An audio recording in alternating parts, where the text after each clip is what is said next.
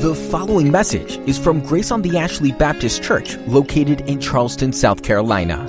For more information about Grace on the Ashley, visit graceontheashley.org. I want to invite you this morning, if you would, to turn in your Bibles to the Gospel of Luke, chapter 12. Luke, chapter 12. We'll give attention this morning to verses 1 through 7.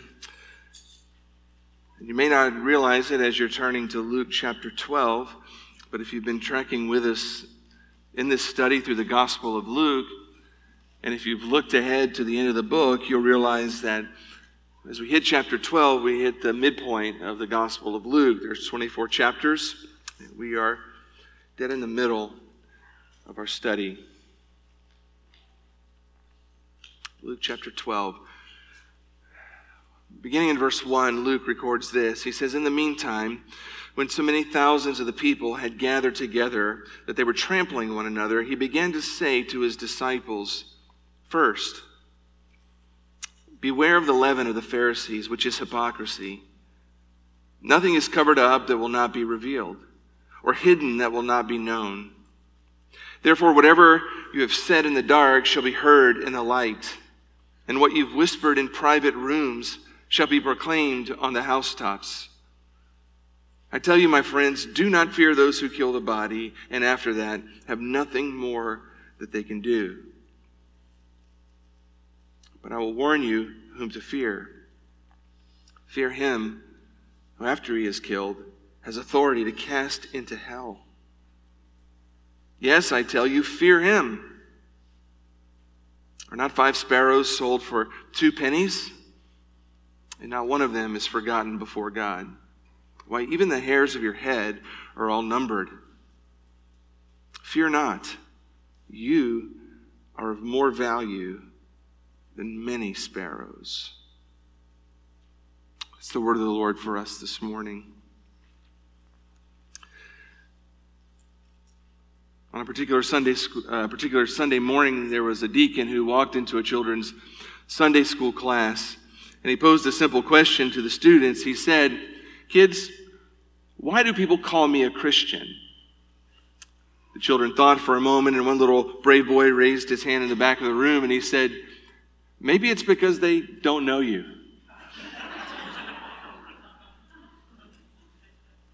Not exactly the answer the deacon was looking for. But it does introduce the theme of our message this morning, that of hypocrisy, pretending to be something that we are not. This is the 3rd week that we have addressed this same issue. Now, I'm not sure why it's taken us 3 weeks to address this issue, other than Luke spent considerable time on the issue. And so we are as well. And I want to really, before we dive into the text, I want to remind you of something as we think again for the 3rd time now about spiritual hypocrisy, and really this morning the opposite of that, spiritual integrity. I want to remind you that there is a sense in which every single one of us is a hypocrite. Is that not true? There is a sense in which all of us are hypocrites who proclaim to be followers of Christ. If by that we simply mean that none of us are able to live out our faith perfectly in every way. And I know that that's true of you, just as it's true of me. We are not able to live out perfectly the faith that we proclaim. All of us, to some degree or the other, embrace and proclaim truths that we don't always successfully live. All of us believe things earnestly that we don't consistently practice. If perfect application of biblical truth were some sort of a requirement for teaching and for preaching, there wouldn't be anybody who's capable and qualified to teach or to preach. Certainly not me. To some degree, all of us understand and join in with the experience of the Apostle Paul. Loving Christ, loving His Word, genuinely seeking to follow Him, yet still falling short in a host of ways. Paul expressed that in Romans chapter 7, beginning in verse 18, when he looked at himself in the mirror and he writes, "For I know that nothing good dwells in me, that is in my flesh. For I have the desire to do what's right, but not the ability to carry it out. For I do not do the good I want, but the evil I do not want is what I keep doing.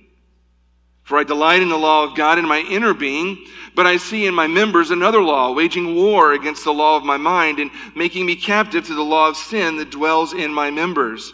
Wretched man that I am, who will deliver me from this body of death? We hear an apostle who is being painfully honest about his life, who understands the reality of the doctrine that he believes and the doctrine that he teaches, and looks at himself and realizes with a very real sense of clarity that he is not a man who lives perfectly the things that he preaches. That there are in fact many good things that he wishes he was doing that he's not, and that there are evil things that he wants to avoid that still tend to dog his life. We understand that, don't we?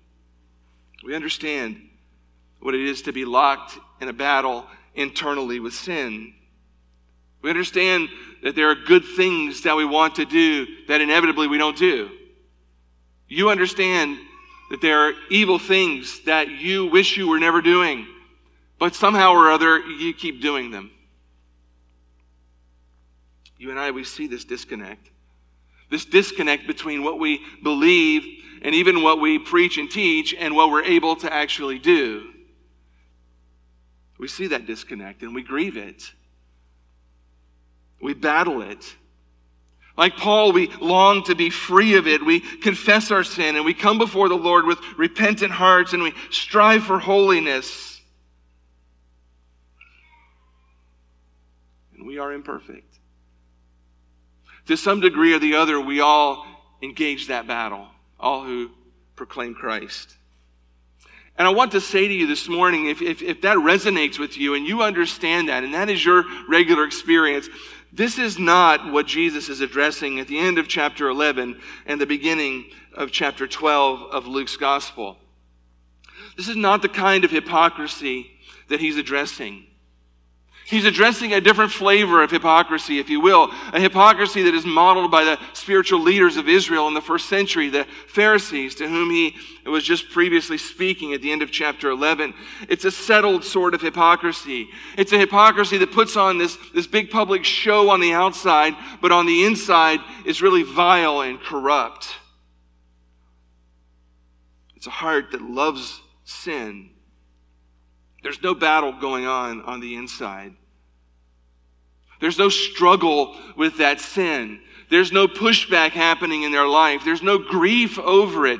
There is no repentance that's taking place. There is no confession that's taking place. There is a heart that pretends to be holy on the outside, but on the inside is in love with his sin or with her sin. And perhaps is even convinced that they're righteous, completely self-deceived. That's what the Pharisees were.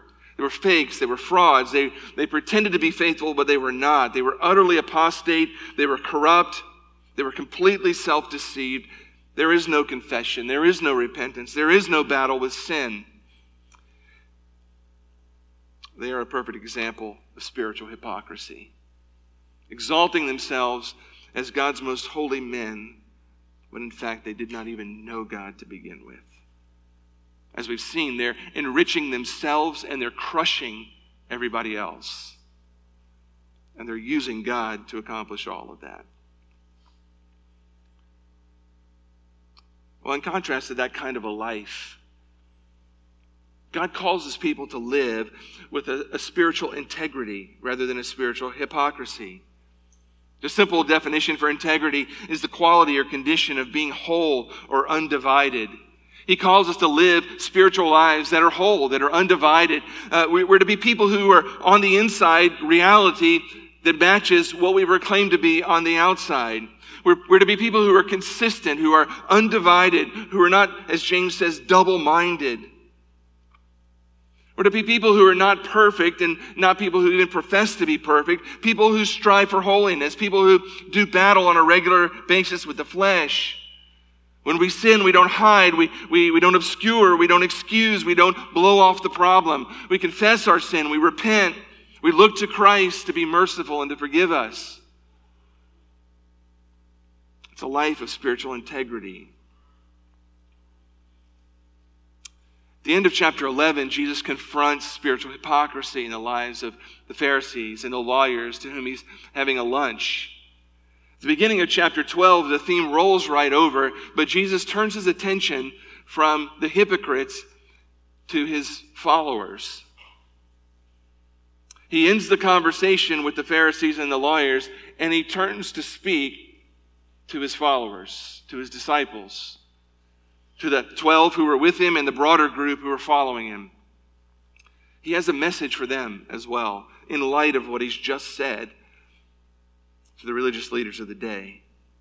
And what I want you to see in what Jesus said really are three motivations to live with spiritual integrity. He's going to give them three reasons to not live like the Pharisees and the lawyers. He's going to give them three reasons why that is the most foolish way any human being could ever live. Three motivations, if you will, to live an undivided life, a life of spiritual integrity. It begins in verse 1. He gives us a bit of a context here, Luke does, as he often has in this gospel. He tells us that many thousands had gathered, and the crowd is really large to the point where people are trampling one another. The word that's translated thousands here is a word that means literally 10,000, and it's plural. So it indicates to us that the crowd is not just a small crowd now. We're talking about tens of thousands of people who've gathered. Perhaps 20,000, 30,000, maybe even more. It is a massive audience that has collected now around Christ. Thousands upon thousands upon thousands of people are there, and they're pressing in to hear what he's talking about. He clearly didn't have the advantages that we have today. He didn't have one of these fancy deals to put over his ears, to go around his mouth, to be able to project his voice so that 20,000 people could hear him.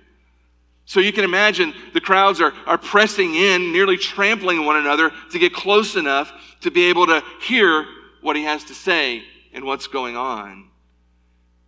It would have been a scene that was somewhat chaotic, some kind of a mob scene, people trampling each other to try to get to the front.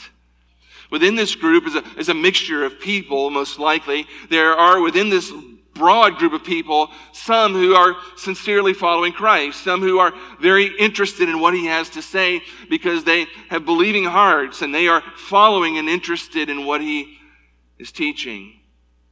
Some, however, in the crowd, as we've already seen, are hostile and their intentions are evil.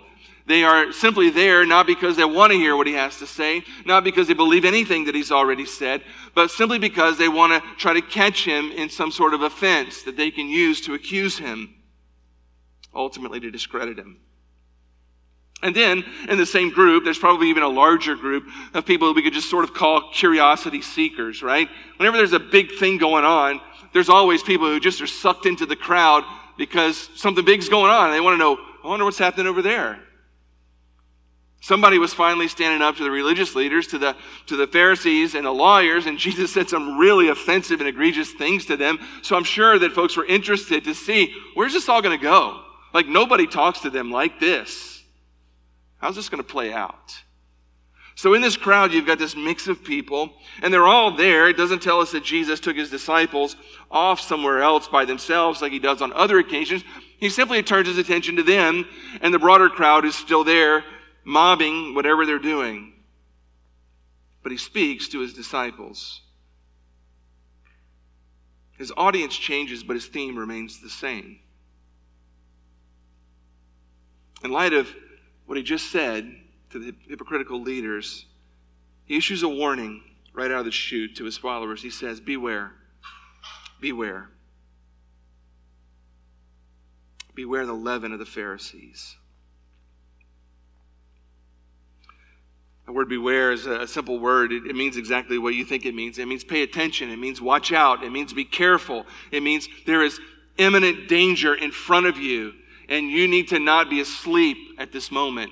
You need to pay close attention to what's happening around you. You need to be paying close attention to what's going on inside of you. You need to be paying close attention to what I'm saying, because there's a real and present danger. There's a threat that is at your doorstep. And if you're not careful, if you're not on guard, it's going to infect you. Beware of the leaven of the Pharisees. Leaven is a very vivid illustration that Jesus used, and it's an illustration that simply is symbolic of the corrupting sort of potential of these Pharisees. Everybody in the first century knew how to bake bread. Now, we couldn't say that today, right? How many of you have baked bread before? Okay, some of you have baked bread before. How many of you bake bread all the time? Okay, a few of you bake bread all the time. Now I know who to visit. Most of us buy bread at the store that somebody else baked. For the first century, everybody baked bread. It was the only way really to get baked bread. You could bake it yourself. And so everybody understood the process of baking bread. You took a little piece of the last batch of dough that had the yeast in it, and you mix up your new dough, and you take that little leavened piece of starter, and you mix it in with the new dough, and you knead it and do whatever else you do as a baker. You can see I've never made bread. And you set it in a cool, dark place. And while that lump of dough sits there, something happens. Something takes place inside the dough. All those little microorganisms that are in there, because of the yeast, begin to multiply, and they begin to spread throughout the dough, and ultimately causing it to rise. And leaven, it starts in a little piece of starter. Before very long, it permeates the entire piece of dough. And the symbolism is very, very vivid. Jesus says, beware of the leaven of the Pharisees. It's symbolic of something that's seemingly small and spread sort of silently, but very, very pervasively. There's something going on with the Pharisees that is like leaven, and you need to be aware of it. You need to watch out for it. You need to be very careful about it. And he doesn't leave us guessing what that thing is. He says the leaven of the Pharisees is what?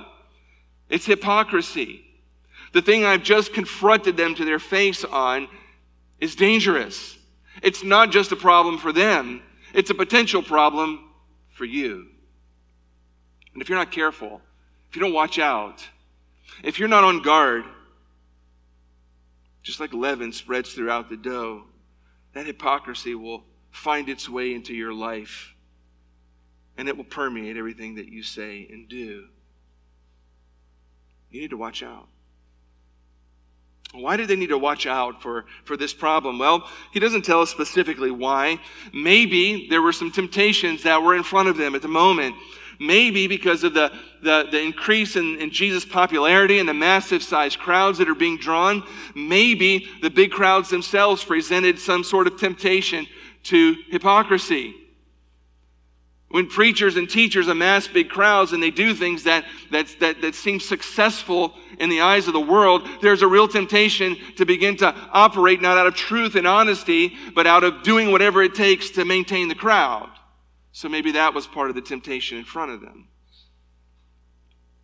Or perhaps it was that Jesus understood the brewing opposition that was coming from the religious leaders, and he knew that this was just going to get worse and worse, and that the opposition was going to grow, and eventually it was going to become a very real threat to all of his followers. Perhaps that fear of persecution was going to drive them toward a temptation toward hypocrisy. He doesn't tell us exactly why, but he simply tells us if his followers are not on alert, if they're not paying attention, they can become just another flavor of Pharisee. And so he says, beware. And he says there are 3 reasons, really. He doesn't say it this way, but it's what comes out of the text. 3 reasons why they needed to be on guard against hypocrisy. 3 reasons why they and you and me need to live lives of spiritual integrity. The first one is very, very simple and very, very clear. And it's simply this. We're to live lives of spiritual integrity because we cannot hide from God. You can't hide from God. The essence of hypocrisy at its very heart is based on deception, right? That's the whole game of hypocrisy. It's deception. It's deceiving people to believe something about you that really is not true. It's a game of lies, but as one author said, it's a way of lying not with your mouth, but with your actions. The hypocrite convinces men that they're something that they're not. They trick people, they deceive them, and some are very, very good at it. Some are very, very successful at their deception. And what happens when you live that way and you get good at deceiving people, one of two things can quite frequently happen. One thing is you begin to believe the deception yourself. And the deception isn't now something that you're just doing to other people, but now you begin to believe about yourself something that is absolutely untrue. That's certainly clear of these religious leaders. Or, if you don't believe that, you begin to believe that you're never going to get caught in your deception. After all, if I can do it 1, 2, 3, 4, 5 times and nobody's found me out, right? I'm good to go. I'm getting away with this thing. Well, Jesus here reminds his followers, you can deceive men, but you cannot successfully deceive God. You cannot hide from him. You cannot fool him. You cannot trick him. You cannot deceive him. You cannot pull one over on him. And he says it this way. He says, nothing is covered up that will not be revealed, or hidden that will not be known. Men may or may not ever expose the hypocrite. The hypocrite may be able to successfully keep a lid or a cover on their deception and on their lies. But at some point or other, God reveals the truth. At some point or other, God makes known to everyone what is hidden for the moment. Eventually, the truth comes out in the end, is the point here. He says it another way. Therefore, whatever you said in the dark shall be heard in the light, and what you've whispered in private rooms shall be proclaimed on the housetops. That sounds a little mysterious, but it's the same message that he just spoke, just a different sort of illustration to provoke it. The things that you've said in the dark. What kind of things is he talking about are said in the dark? He's talking about the things that are said in secret. The things that are said when nobody else is paying attention and no one is listening and no one else can hear. Those secret schemes and the secret plans that the hypocrite builds that are out of sight of anyone else. Those things that he thinks nobody else is aware of, that nobody else can hear. They're said in the dark. Things that are whispered in private rooms. Our homes are a little different than theirs, but theirs had these walls that were made quite often of mud and some other sort of natural resources that thieves and other people could sort of dig through the outer walls. And so people built inner rooms that they would use sort of as storehouses for things that were valuable because it was much harder to get to that inner room. They also used that room as a place where you would go if you wanted to have a really private conversation that you didn't want anybody else to hear. You'd go to the inner room and you'd have a conversation. It's the most secure place in the house, the most soundproof place.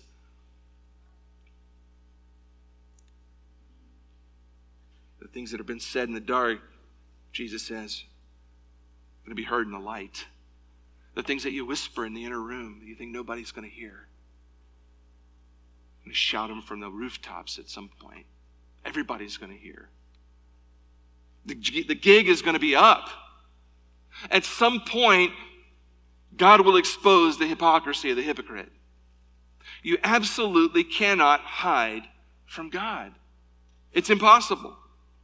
Throughout the history, hypocrites have deluded themselves otherwise and have convinced themselves that they can, in fact, do this to their own shame and to their own exposure and to their own judgment. You can go back to Jeremiah chapter 23 in the Old Testament. In the days of Jeremiah the prophet, this became a real issue. And God speaks to it beginning in verse 23 of Jeremiah 23. He says, "Am I a God at hand, declares the Lord, and not a God far away? Can a man hide himself in secret places so that I can't see him, declares the Lord? Do I not fill heaven and earth, declares the Lord? I have heard what the prophets have said who prophesy lies in my name." The prophets in Jeremiah's day were lying prophets. They were not faithful prophets. They were lying and they were deceitful. They were not unlike the Pharisees of Jesus' day. They were operating the same sort of way, acting as though their deceptions were hidden from God, just like their deceptions had been hidden from man. And God speaks through Jeremiah. He says, what kind of God do you think I am? Like, seriously. Am I the kind of God that's far off, that doesn't pay attention to what's going on? Can a man hide himself away from me where I can't see him? Or do I not fill heaven and earth, declares the Lord? Yes, God, you do. You fill heaven and you fill earth. And nobody can hide from you. In Ezekiel's day, the same thing is going on. Ezekiel chapter 8, beginning in verse 12, Ezekiel records God speaking to him. Then he said to me, Son of man, have you seen what the elders of the house of Israel are doing in the dark, each in his room of pictures? For they say, the Lord doesn't see us. The Lord has forsaken the land. And he brought me into the inner court of the house of the Lord. And behold, at the entrance of the temple of the Lord, between the porch and the altar, were about 25 men, with their backs to the temple of the Lord, and their faces toward the east, worshiping the sun toward the east. And he said to me, have you seen this, O son of man? Is it too light a thing for the house of Judah to commit the abominations that they commit here? I mean, it's a remarkable sight. You had the religious leaders of Israel who were supposed to be leading God's people to worship him. They're literally at the altar in the temple, at the place of worship, but they're not facing the altar of God. They're facing which direction? They're facing the east, and they're worshiping a false god of the sun right in the sanctuary of the one true living God. And what are they saying while they're doing this? The Lord doesn't see us. The Lord has no idea what we're doing. And all along you have the Lord saying, not only do I see it, Ezekiel, take a look at this. Do you see what I'm seeing here? These fools, they think I don't see what they're doing. But I see it all. They think they're hiding. They think God doesn't see. But God brings Ezekiel and shows him. God is, if we want to use theological terms, omnipresent, and he's omniscient. Omnipresent is just another way of saying what he says about himself in Jeremiah 23, where he says, I'm the one who fills heaven and earth. It means he's everywhere. The psalmist says, where can I go to hide from your presence, right? So I go over here, and there you are. I go over there, and there you are. I go up, and you're there. I go down to the depths. There you are. There's nowhere I can go and hide from you.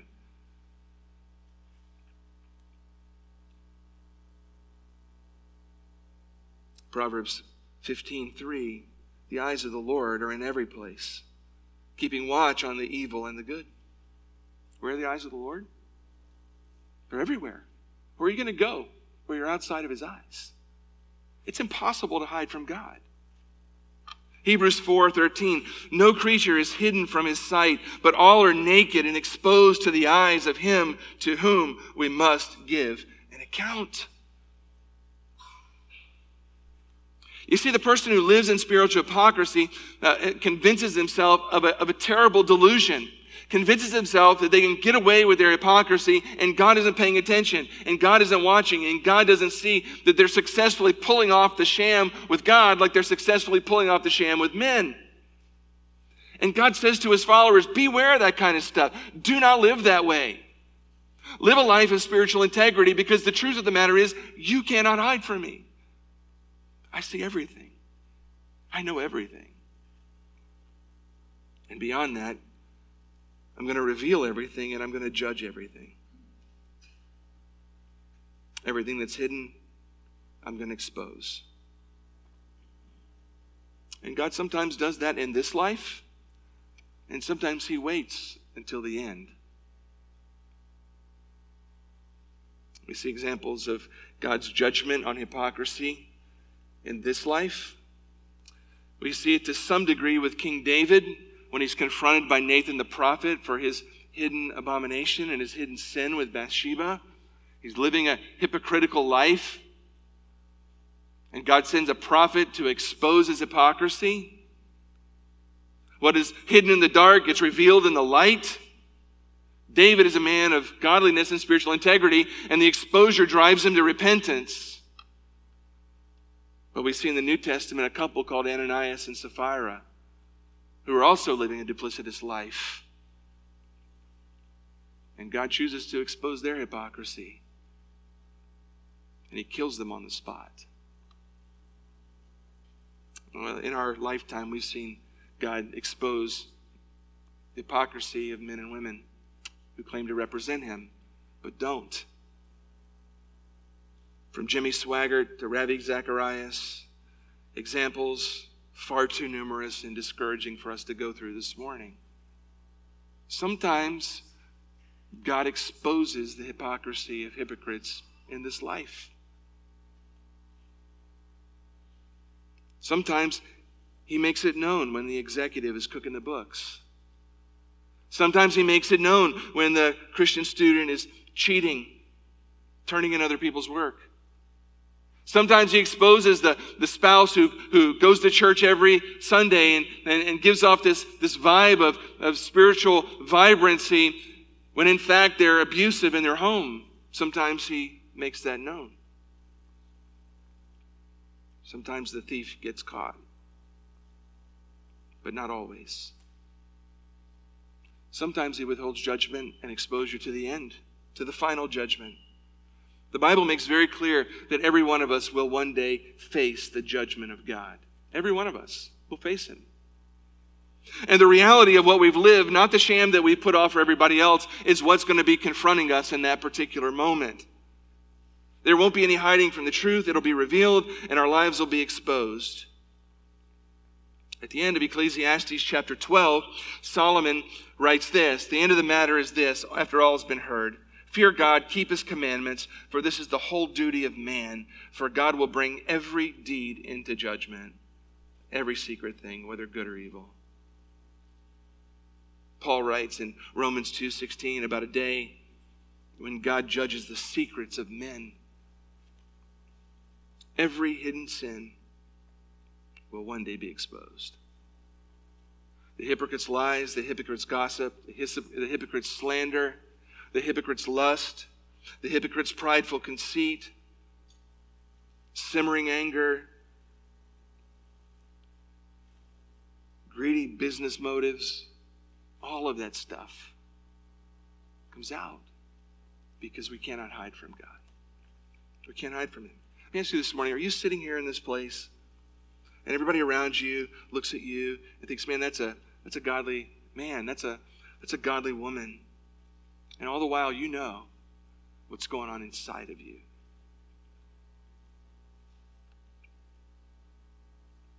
You're living the life of a hypocrite. And you're thinking you're getting it past him. You think that he's not paying attention. You think because you haven't been exposed yet that you're not going to be. You need to hear me this morning. You cannot hide from God. He may let you go for a while. He may let you go for years. He may let you go until you breathe your last breath. But one day what's hidden will be exposed. And there'll be no hiding. Instead, Jesus says to his followers, don't live like that. Don't live under that foolish delusion. You cannot hide from God. Live in spiritual integrity right now because he sees you as you are. He knows you as you are. The best thing in the world you can do is be honest with yourself and with him and with everybody else about who you are. Stop trying to fool people into thinking that you're better than you are. Live a life of integrity and a life of honesty. Proverbs 28:13 says this: whoever conceals his transgression will not prosper. But he who confesses and forsakes them, what happens? You obtain mercy. You obtain mercy. That is wonderful news for you this morning if you're sitting here pulling off that sham in your life. You don't have to wait until God exposes that in you. You can right now stop concealing your transgression. You can confess and forsake it, and you'll find mercy.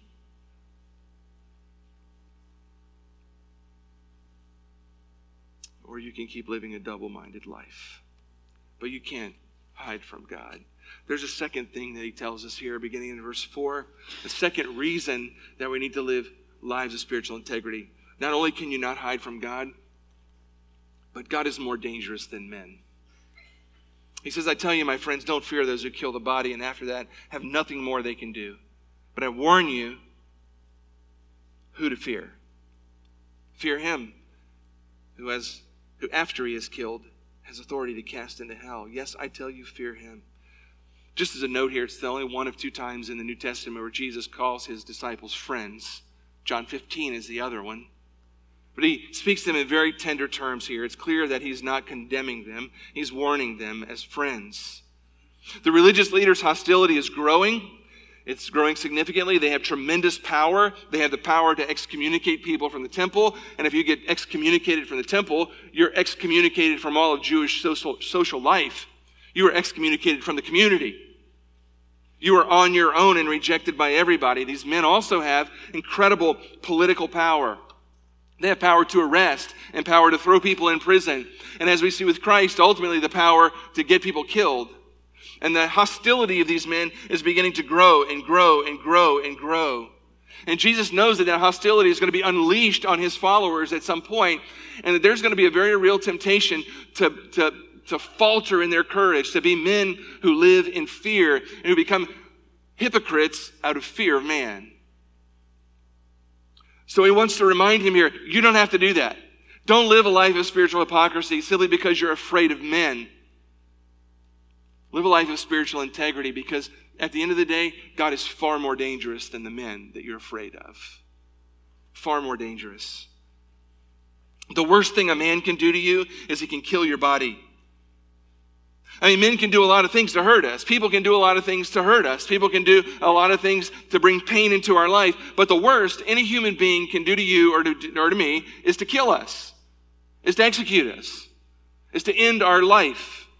Man's authority has no reach beyond the grave. Is that right? All people can do is kill my body. But you and I, as Christians, know that there's much more to life than just what happens here. God has made us eternal. He's made us to live forever. Our lives here are but a vapor compared to eternity. That's why he says things to us like in 1 John chapter 2, verse 15, don't love the world or the things in the world. If anyone loves the world, the love of the Father is not in him, because the world is passing away along with its desires, but whoever does the will of God abides forever.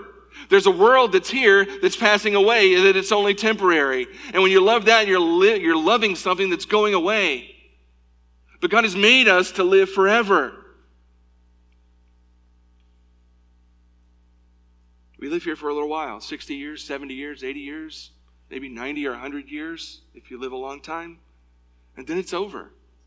Something takes us out. We don't cease to exist at that point. We simply change realities. We no longer live in this temporary home that we live in now. We arrive at our eternal home where we'll spend eternity.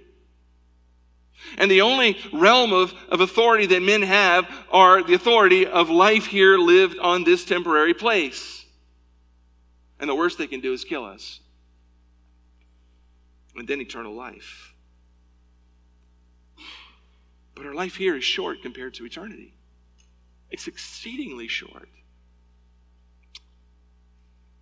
I attended a funeral yesterday for the wife of a dear friend, who also is a friend to Danielle and I. My friend Curtis Bostic, his wife, Jenny, passed away. One of the things that they shared at the funeral yesterday was something that she kept on her windowsill in her kitchen. It looks like this. They gave us all one when we were leaving. I thought it was a neat thing. It's a spool of twine. On the end of it, you probably can't see it there, but it's got a little tiny red tip on the end. And Jenny kept this in her windowsill. She kept it there as a daily reminder that our lives compared to eternity are like this little tiny tip on the end of the spool. That's our life here. The spool is eternity. What happens to us here is minute compared to what life is there. And that's precisely the point Jesus is making here. All men can do is harm you here. All they can do is affect you in that little red tip. There is no reason to be afraid of men. You were made for eternity. Men can be dangerous, but God is far more dangerous. Don't fear them, fear God, because after he's killed, he has the authority to cast you into hell. While all men can do is kill our bodies, God is far more dangerous. Read Psalm 50 and you can hear about the psalmist writing in these terms. He ends Psalm 50 with verse 22 and he says this, "Mark this then, you who forget God." This is God speaking. "Lest I tear you apart and there be no one to deliver." What a terrifying picture of God. God not only has the authority to end our lives right here and the power to do it, but he has the authority and the power to cast us into hell forever. Forever. God is far more dangerous than any man you ever meet. The worst a man can do is kill you. God can kill you and cast you into hell forever. The word for hell here is Gehenna. Refers to the valley of Hinnom, which is south of Jerusalem. It was a horrific place. Kelly, maybe you went there. Did you go by the valley of Hinnom?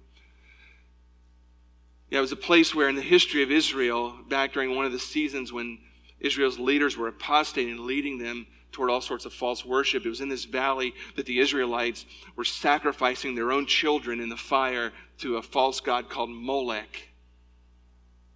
Under Josiah, the king, he transforms this valley into a place where they burn the garbage. And so by Jesus' day, that's what the Valley of Hinnom was. It was a place where there was a massive pile of just refuse and garbage filled with worms crawling in and out, and it was constantly on fire, just burning all of the refuse from the city. And Jesus uses that as an illustration for hell. It's a place of burning refuse that never stops. Perpetual fire and punishment. Some people think it's Satan that casts people into hell, but quite clearly here, Jesus makes clear, Satan casts nobody into hell. If somebody's in hell, they're here because God put them there as a judgment on their sinful life. In fact, if you read the Bible, you'll find that hell itself was designed for Satan and his demons. And when the final judgment comes, he'll be cast there, the most prominent prisoner in that awful place. We're not to fear him. We're not to fear men. He says you live a life of spiritual integrity because God is far more dangerous than any man. Don't be afraid of men. Their reach is very, very limited. But God can ruin eternity for you. Just last week I read an interview from 2006 from Dateline NBC. It was a nationally televised interview with an Episcopal bishop by the name of John Shelby Spong. If you haven't heard of him, that's good. Maybe I shouldn't tell you about him now. But the interviewer was asking him about hell. And here's what Spong says to him. He says, "I don't think hell exists." It's the Episcopal bishop, by the way. "I happen to believe in life after death, but I don't think it's got a thing to do with reward and punishment. Religion's always in the control business, and that's something people don't really understand. It's in the guilt-producing control business. And if you have heaven as a place where you're rewarded for your goodness, hell's a place where you're punished for your evil, and then you sort of control the population. And so they create this fiery place, which quite literally scared the hell out of a lot of people throughout Christian history. And it's all part of a control tactic." To which the interviewer says, "Wait a minute, you're saying that hell is actually an invention of the church?" He says, "Yeah, I think the church fired its furnaces hotter than anybody else. I think there's a sense in most religious life of reward and punishment in some form, but the church doesn't like for people to grow up because you can't control grown-ups. That's why we talk about being born again. When you're born again, you're still a child. You don't need to be born again. People need to grow up." He says, "Every church that I know claims that. we're the true church and they have some ultimate authority. We have a fallible pope, we have the Bible, whatever. The idea that the truth of God can be bound in any human system, by any human creed, by any human book is almost beyond imaginable to me. He says, God is not a Christian. God is not a Jew or a Muslim or a Hindu or a Buddhist. All of those are human systems which human beings have created to try to help us walk into the mystery of God. I honor my tradition. I walk through my tradition. But I don't think my tradition defines God. It only points me to God. Sat just 2 weeks ago with a man from an Anglican church here in Charleston, part of the group that split off from the Episcopal Church just because of this kind of garbage. And he mentioned John Shelby Spong to me, and he said, this is why we can't tolerate being a part of the Episcopal Church. As soon as I saw people listening to this kind of garbage, I knew the church was done. Bishop Spong may not have believed in hell in 2006, but I guarantee you this, he believes in hell right now. Jesus clearly believed in it. And he says this, listen, the fear of man should never lead God's people to live hypocritical lives. Never. Never. As Christians, we ought to be the most courageous people, the most authentic people on the planet. It ought to be able to be said of us like it was said of John Knox when he died. Here lies one who feared God so much that he never feared the face of a man. Why? Not because we have some sort of a silly death wish, but we live because eternity matters most. And only God has authority over eternity. And so we fear him above men. We honor him above men. We respect him above men. If the Pharisees truly feared God, you know what they would have done? They would have abandoned their hypocrisy. They would have confessed their sin. They would have repented, and they would have embraced Jesus Christ, the Messiah, who stood right in front of them and had come to save even them. And you and I would be wise to do the same thing. Jesus later said, I'm the resurrection and the life. I am the resurrection and the life. Whoever believes in me, though he die, yet he'll live. My friend, let me tell you something this morning. I don't know about your life. I just know what I see on the outside. I see what you want me to see. Everybody else around you sees what you want them to see. Only you and God know whether you're living a life of spiritual hypocrisy or a life of spiritual integrity. But let me tell you something this morning. If you're living a life of spiritual hypocrisy, you need to hear these truths this morning. You cannot and you will not hide from God. And the God that you think you're pulling one over is far more dangerous than any man you'll ever encounter. And your eternal soul is hanging in the balance. And there is only one hope for you this morning, and that hope is the hope that stood in front of the Pharisees, the Lord Jesus Christ, who died on a cross for your sins, who paid the penalty for your hypocrisy, who stands in front of you and says, you don't have to live like this anymore. Repent, confess your sin, admit your hypocrisy, turn from it. Embrace me, bow before me, give your life to me, and my blood will cover in full the penalty for your sin, and I will give you eternal life. End the charade. Expose it all now because it's coming out anyway. Bow before me as your Savior and your Redeemer before you have to bow before me as your judge and executioner. That is the invitation that is before you and before me this morning. What are you going to do? Let's pray. Lord Jesus, your words pierce us. They're piercing. We understand hypocrisy. We do. And just like the followers that were with you on that day, we too have to beware and be on guard. That leaven of hypocrisy can corrupt our lives in a minute before we know it. starting with something really little that becomes very big, and the next thing you know, our whole life is a sham.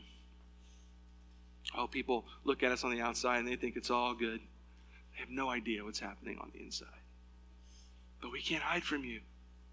We cannot hide from you.